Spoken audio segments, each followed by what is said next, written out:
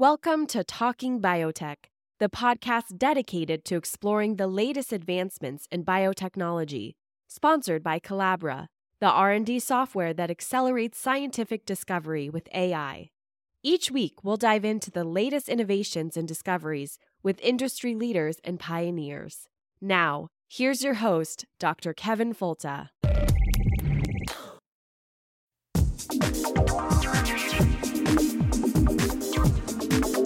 I want to see science serve a useful purpose to improve the standard of living for all people. Why is anyone fighting food advance? A very small percentage of the world's population is fortunate enough to have the luxury of turning down food. We've arranged a society based on science and technology in which nobody understands anything about science and technology. You can't build a peaceful world on empty stomachs and human misery.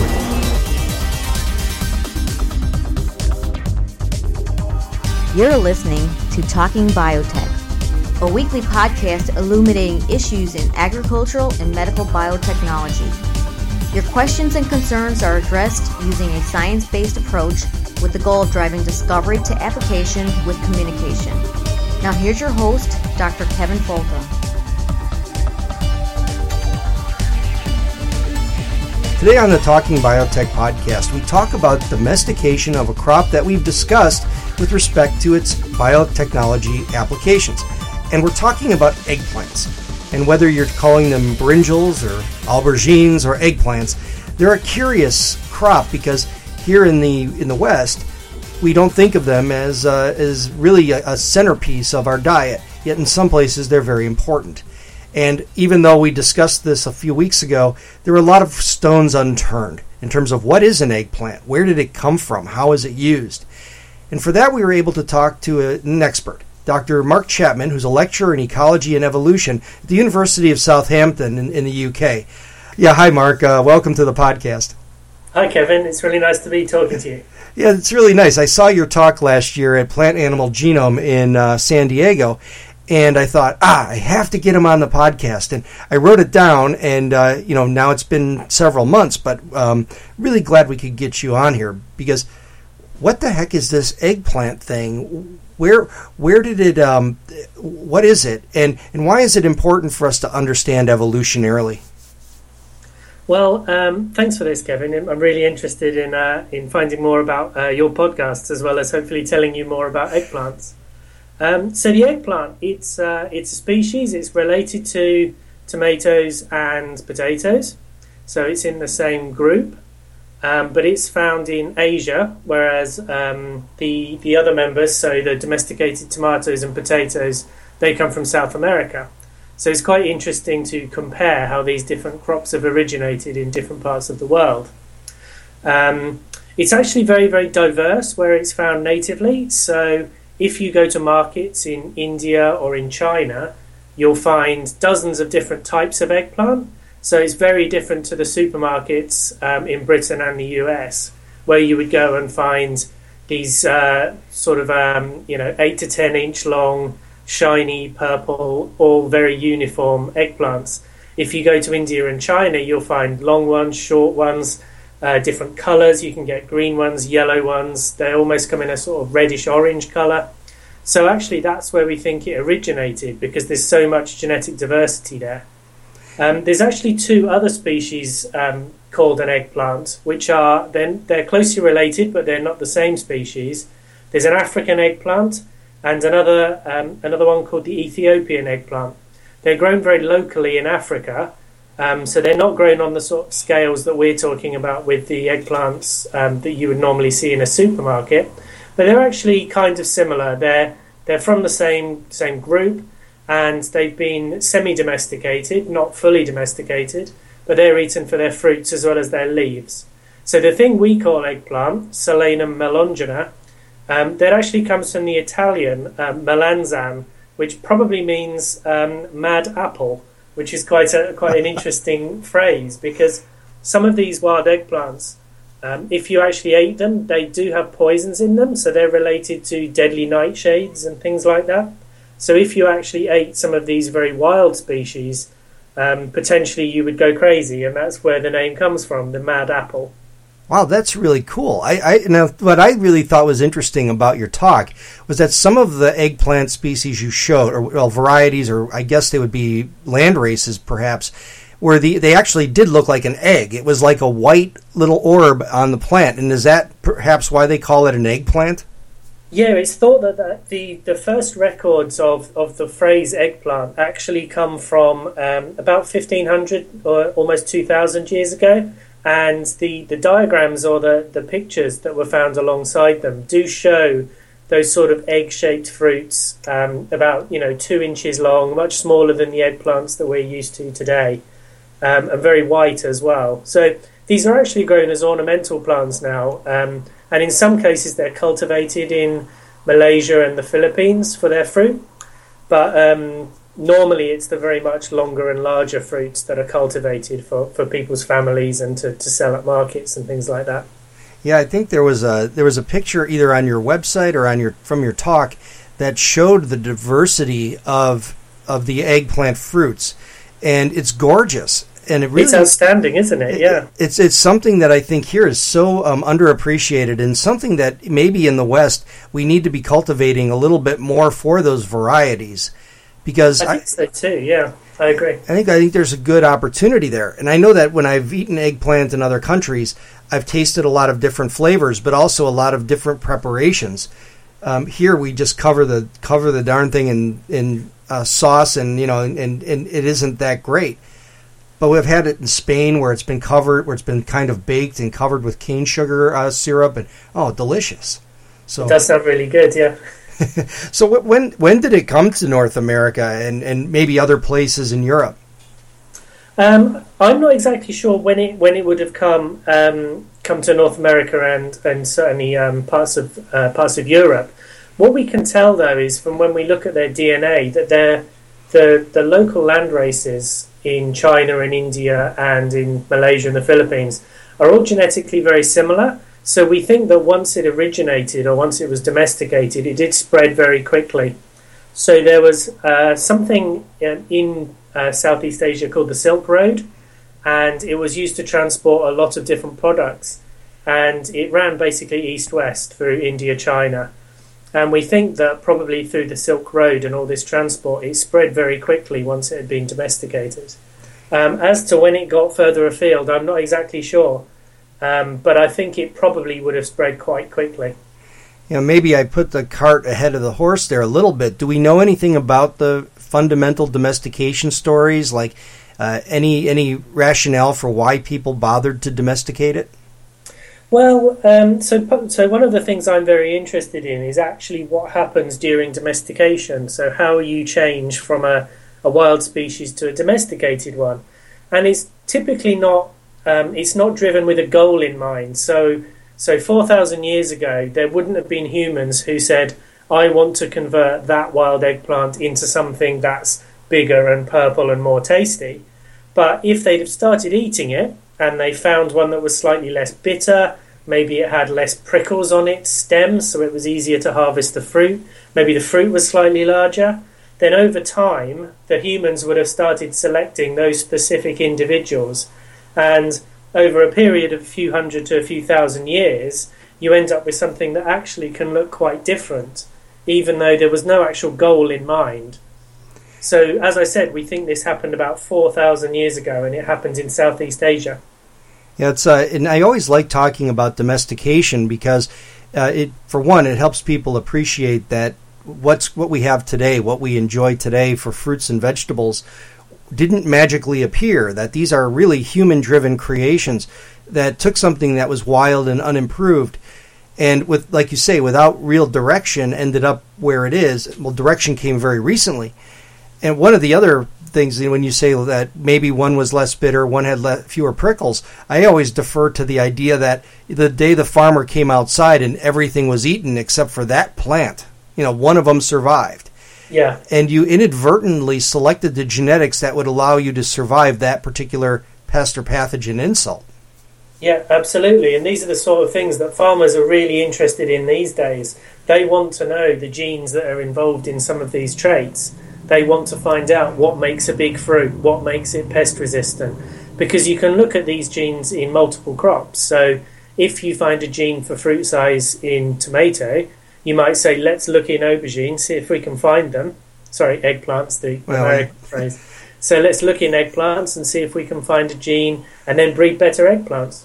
You know, and I'll let that aubergine slide because you also used inches earlier. So I really appreciated your on-the-fly conversion because I do the same thing. I speak metric pretty well, but I kind of do the conversion on the fly. That was very impressive.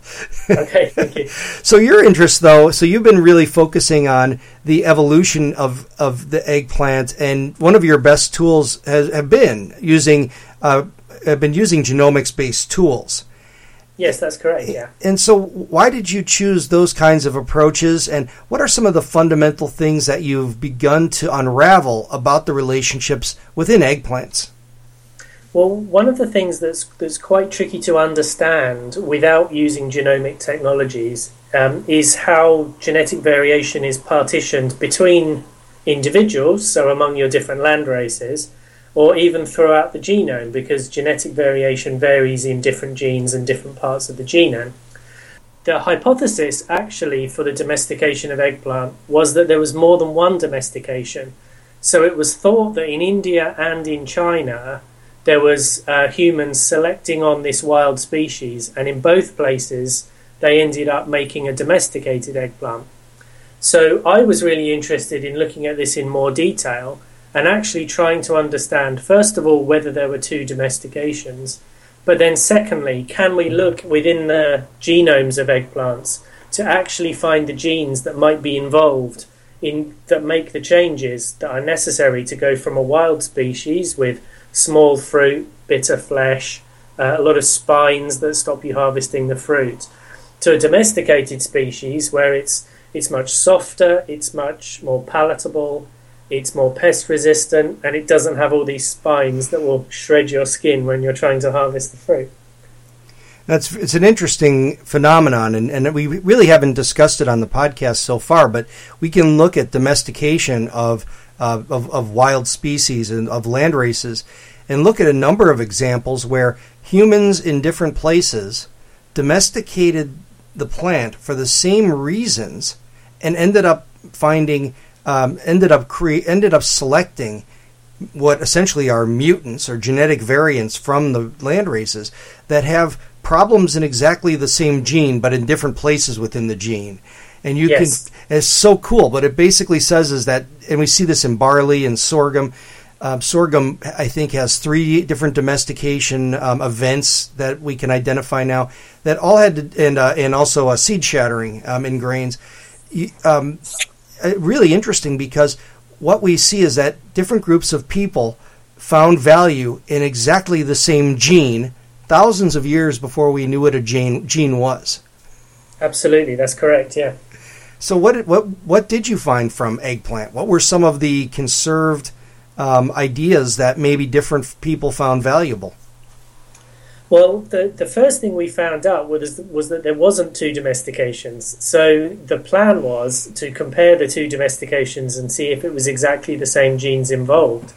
What we actually found, it's quite complicated in how these eggplants are related to each other. What it looks like is there was a domestication in India. So we know this because the wild eggplant is more genetically similar to these Indian land races. So that's why we think it originated in India. And then it very quickly spread, the domesticated species, but the wild species spread as well, and there's been some hybridization between the domesticated species and the wild species. And so in some places we have eggplants that look like wild species, but part of their DNA came from a domesticated species.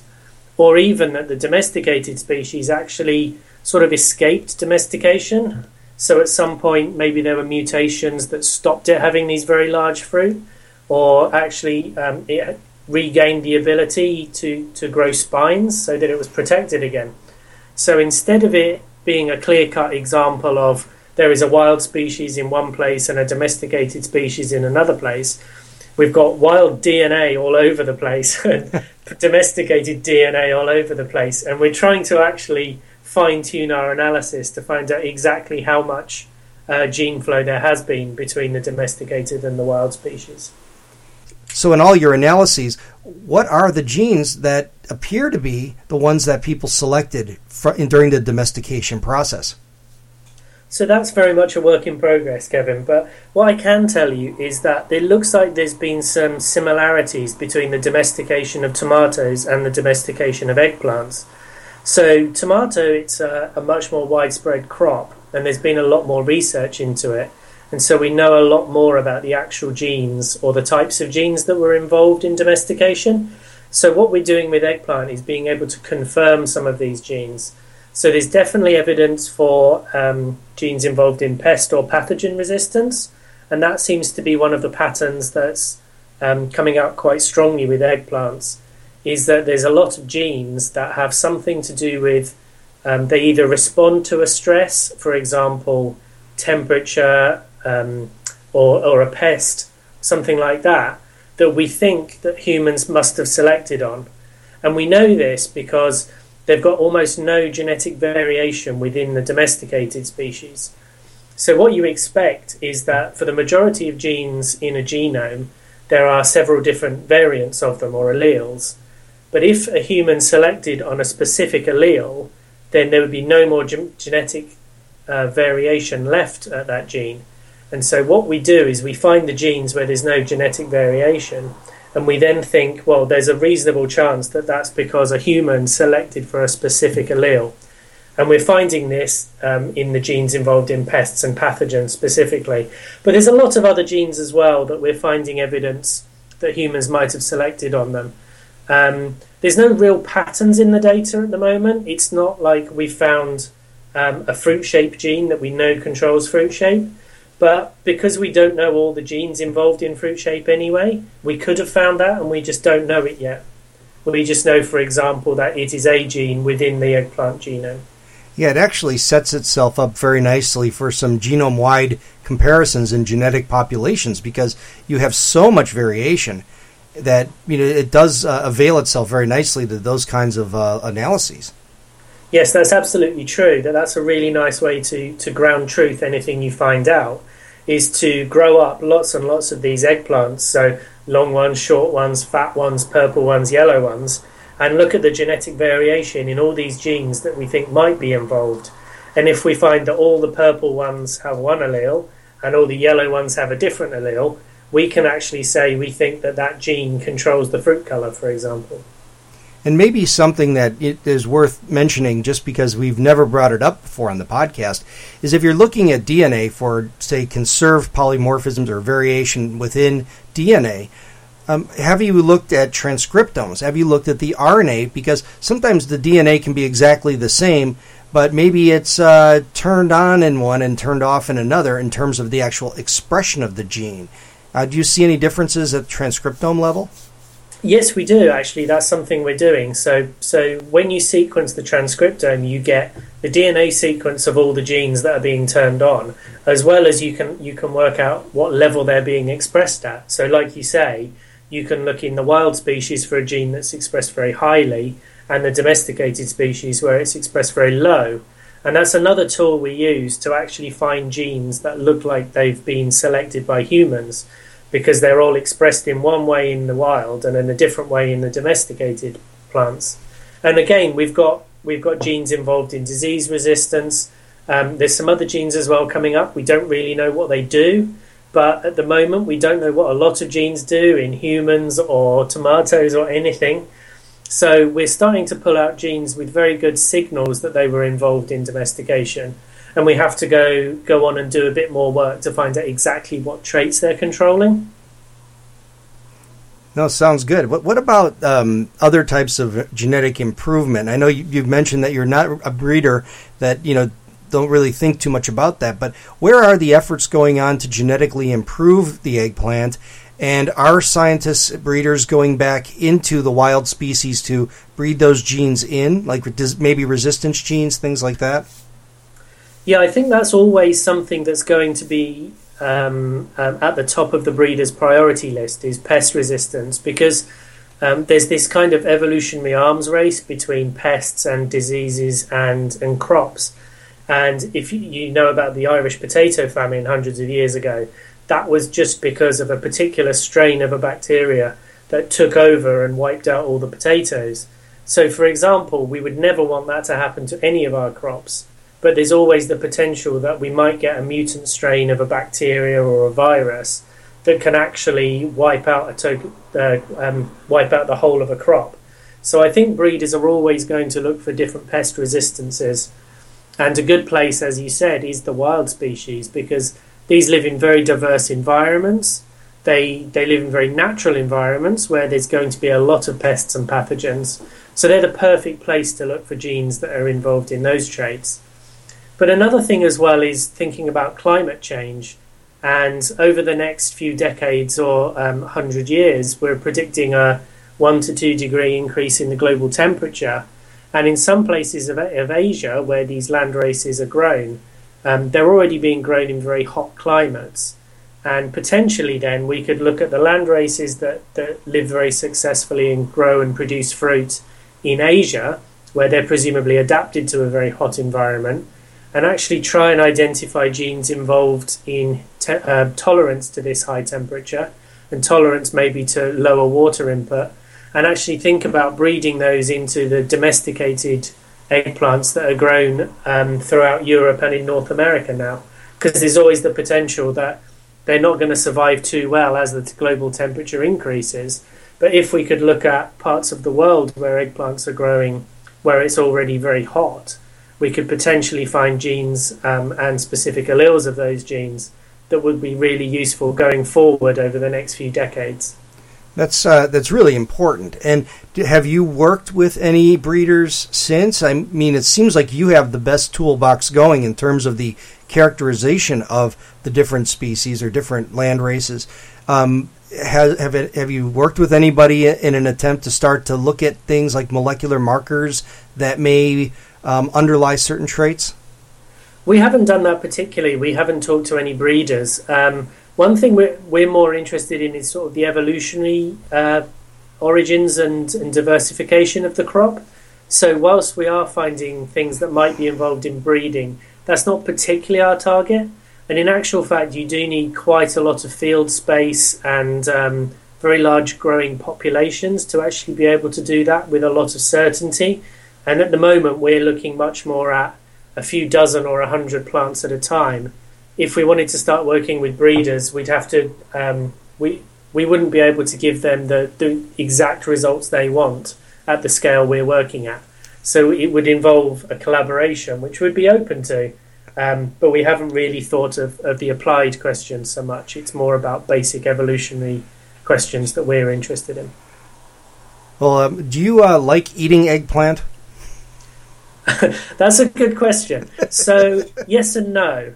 It goes back to what you said before about how you cook eggplants. So, I've obviously got lots of eggplant cookbooks because my friends and family always buy them for me on my birthday. I think that there's a lot of ways you can cook an eggplant to make it taste nice. The problem is that the majority of the recipes I've tried just haven't. They've been very simple and they've just ended up as a kind of oily eggplant mush. I much prefer it if you grill it and you put some chili and some herbs on it and just grill it on a barbecue. Oh, yeah. You don't need to mess around with putting horrible sauces on it or covering it in Parmesan or anything like that. Yeah, it's kind of a love-hate thing with that, with eggplant. But the thing that I've really grown to appreciate is how something that we look at and frankly, I rarely buy it. But you think about how this is the centerpiece of a diet for 1 billion people on the planet, and it really does change your appreciation and thinking about what this thing is. So. Absolutely, yeah. I mean, it's so widely grown and so widely eaten in Southeast Asia that you would call it a staple crop there easily. And if any of your listeners want to just find out more about this amount of genetic variation that's present, if you just do a Google search for looking at eggplant land races, you would easily find pictures of the sheer amount of diversity that's available in Southeast Asia. and it stands in complete contrast to a Western supermarket where it's almost disappointing to see the eggplants on the shelves. So, Dr. Mark Chapman, thank you so much for being with us today. If people wanted to learn more about your research or about the diversity of eggplants, where would they look? Well, at Southampton, I'm the coordinator for something called the Centre for Underutilised Crops. So we're not saying that eggplant is an underutilised crop, but it comes under the same umbrella of crops that are maybe less studied compared to other ones. And so we have a Twitter feed, CUC Sotton, that's CUCSOTON. You can follow what we're doing. And you can also look me up on the university web pages, and you'll just see that'll go straight to my profile on my personal homepage as well. Okay, thank you very much for spending the time with us today. I really appreciate it. I learned a lot about this, and you're welcome back anytime. So just let me know when the next big excitement hits. I'll do that. I'll let you know when all our high-profile publications come out.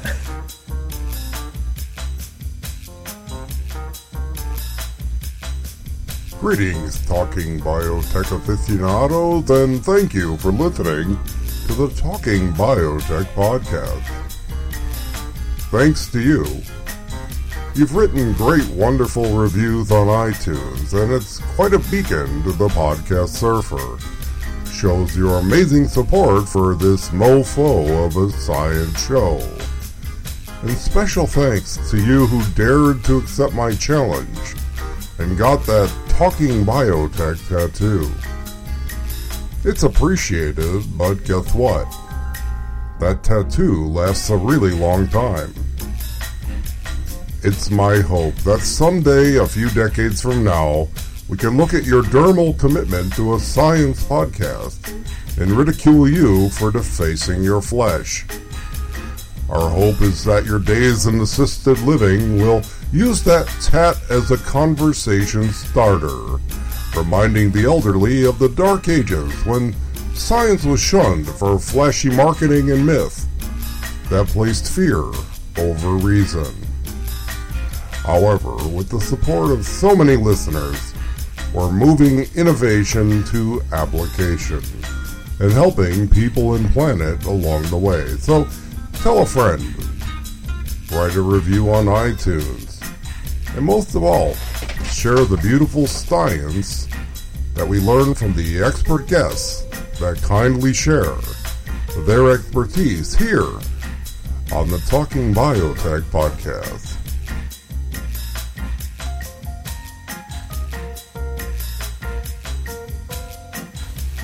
Hello everyone, I'm Chelsea Boonstra, and welcome back to the Boonstra Report, where we will talk about all things agriculture. On today's episode, we will be talking about leaf rust in wheat. Leaf rust, which is a fungus in wheat, can cause up to 50% yield loss, and in the past, producers used resistant wheat cultivars to control the disease. The genetic resistance only lasts for a short period of time as a new virulent pathogen then arrives. Scientists from the Donald Danforth Plant Science Center developed a transgenic wheat with durable resistance to leaf rust. This wheat type can now combat leaf rust without having negative effects on its symbiotic relationship with the beneficial mycorrhizal fungus. That's all for today. Be sure to follow me on my social media accounts at Forever Farm Girl for more up-to-date news, and see you all again next week.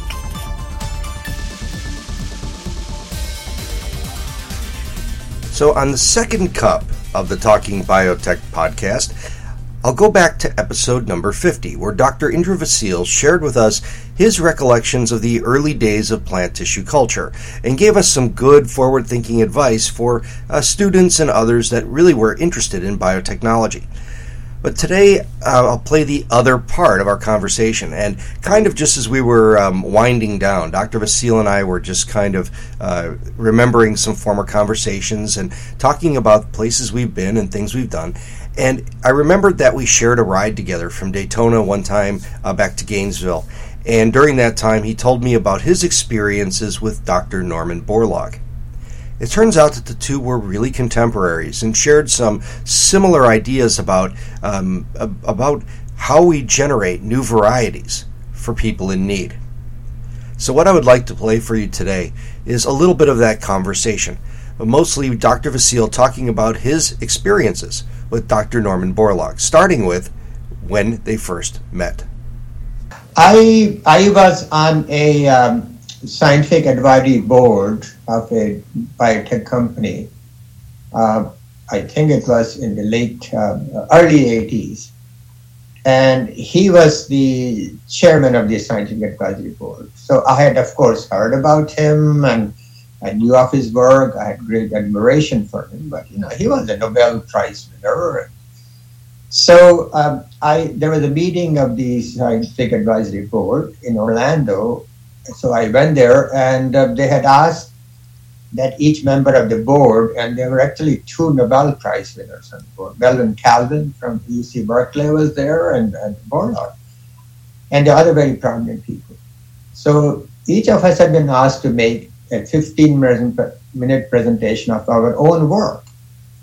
So I presented my work on cereals at that small group of people. And immediately after that, Borlaug came to me and he said, "That is fascinating. I want to hear more about it. Will it be possible to come to your lab to see your work?" And here was a Nobel Prize winner, one of the most famous people in the world in science. And he was asking me if he could come to my lab. And I said, "Look, any day, any time you want to come, just let me know." And so he came to my lab 3 times at his own request. And he would come, and he didn't want me to advertise that he was coming to visit, and didn't want any other, distractions. So you win a Nobel Prize and you go to visit laboratories, but want to do it under the radar. And I think that tells us a lot about what Dr. Borlaug really was all about. It wasn't about him. We learn even more about that when you hear the conversations that he has and his interaction with Dr. Vasil's students. Oftentimes we can think of many people in our lives who took the time to discuss our science and share their knowledge with us, that they were perhaps maybe really heavyweights in our field, who to talk to an undergraduate or spend the time with a graduate student and their kind of small project, it really speaks volumes to the quality of those scientists and most of all the quality of those people. Dr. Vasil continues. He'll come and talk to grad students, undergrads.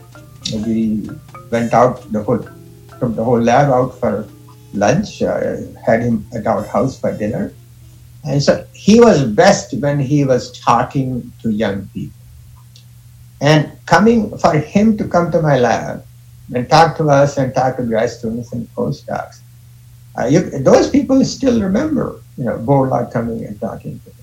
And so that was the first, time. And then, of course, he came to my lab and we talked many times. And then he invited me to come to CIMMYT in Mexico. And first, he said, "Come to Hermosillo." This is in the northwestern Mexico, where, he had this shuttle breeding program that he would have 4 months at CIMMYT, 4 months in Hermosillo in northwest, and 4 months at a higher elevation, so that they could, breed 3 times a year. And that was one of the very important factors in his success. And so when I went to Hermosillo, he would be talking to peasants, people on the street. And people would bow to him, call him Padron, because he had changed their lives. He took me down, rows of wheat fields where they had all these different genetic strains, disease-resistant, drought-resistant, and breeding, bringing the genes together. And then he took me to CIMMYT. I went to CIMMYT twice to meet with him and his colleagues, and we did some, work together. And so that was, a fantastic experience.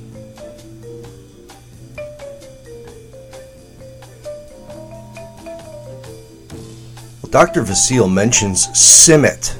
That's CIMMYT, CIMMYT. And CIMMYT was a research station that was set up in Mexico, primarily with funding from the Rockefeller Foundation and support from the Mexican government back in, say, 1940s, and was very influential throughout that time. And Dr. Borlaug was part of that program. His major goal there was to work on wheat varieties that yielded better and had resistance to rust, a wheat disease. It turns out that the innovations he would make and the genetic innovations he would come up with would translate very well to places like Pakistan and India. This is where Dr. Borlaug really fed 1 billion people. This is what was referred to as the Green Revolution. Another very nice story coming up here from Dr. Vasile. I think I mentioned it some months before to you. I was at Summit for one of these meetings, and they have a fabulous guest house at Summit where they host their important visitors. So I was there, and after 4 or 5 days, I was to leave early in the morning, and they have a staff car which was going to come and pick me up. And Borlaug had, said goodbye the previous evening. He said he had some early appointment next morning to go to the field or something.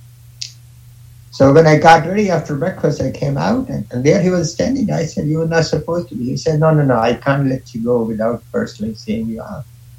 So he came to my room, and he picked up my suitcase. I said, "What are you doing?" He said, "I have to carry your suitcase because you are my guest." I said, "No, I'm not getting out of this room unless you..." I said, and so he knew that, the culture I come from, the Oriental culture, there's a great amount of respect for people who are older than you, who are your teachers and elders.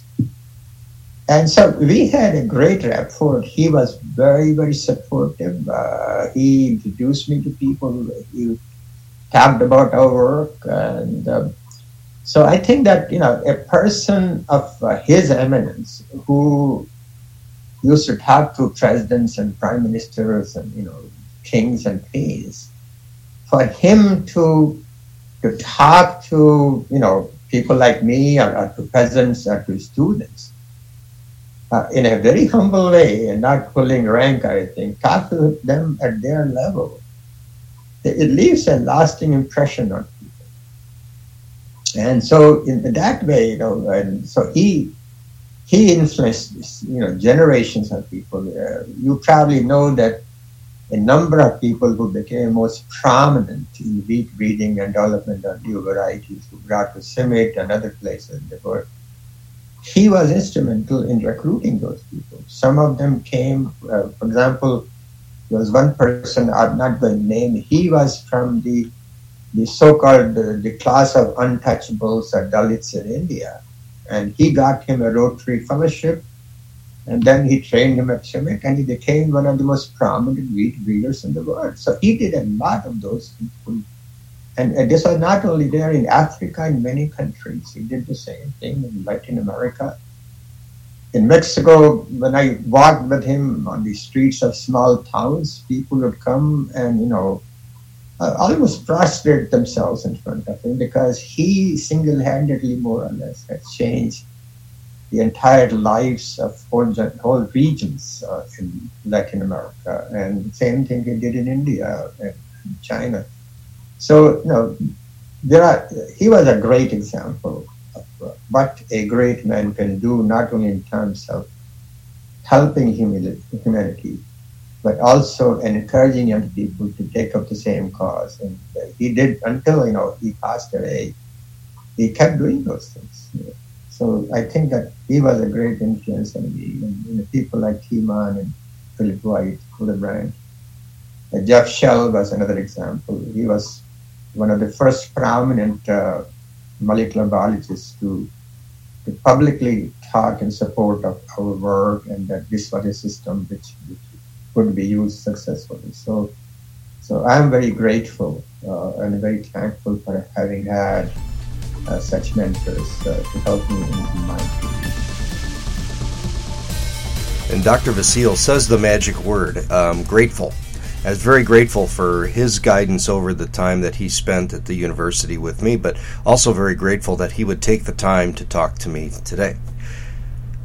It is an important aspect of what we do, and that is identifying and remembering always that we do stand on the shoulders of giants like Borlaug and Vasile, and that all of our successes really are founded in those who've really blazed that path before us. I'm also really grateful to have this medium, to be able to sit in my office with a microphone and prepare distillations of science that many of you are consuming. It's really exciting to see the numbers that pile up every week, and as more of these podcasts are available, it seems like listenership continues to grow. And I really appreciate that. So tell a friend that you like this podcast. Maybe share it on your website. Share it in your social media. I've found a lot of people like to share the episodes on coffee and papaya with people who are non-scientists, just to give them an idea as to the beautiful things that science can do. My name's Kevin Folta. Thank you for listening to the Talking Biotech podcast, and we'll talk to you again next week. Thank you for listening to the Talking Biotech podcast. Please send your suggestions for guests, comments, or questions to talkingbiotech@gmail.com. Please write a review on iTunes and recommend this podcast to a friend. More downloads and reviews raise the visibility of this podcast and help us reach a wider audience with science.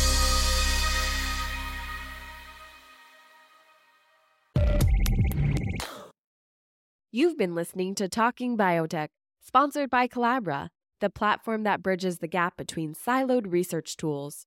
With Collabra's electronic lab notebook, scientists can work together in real time, sharing data and insights with ease. Revolutionize your research collaboration. Sign up for a demo today at collabra.app, collabra.app.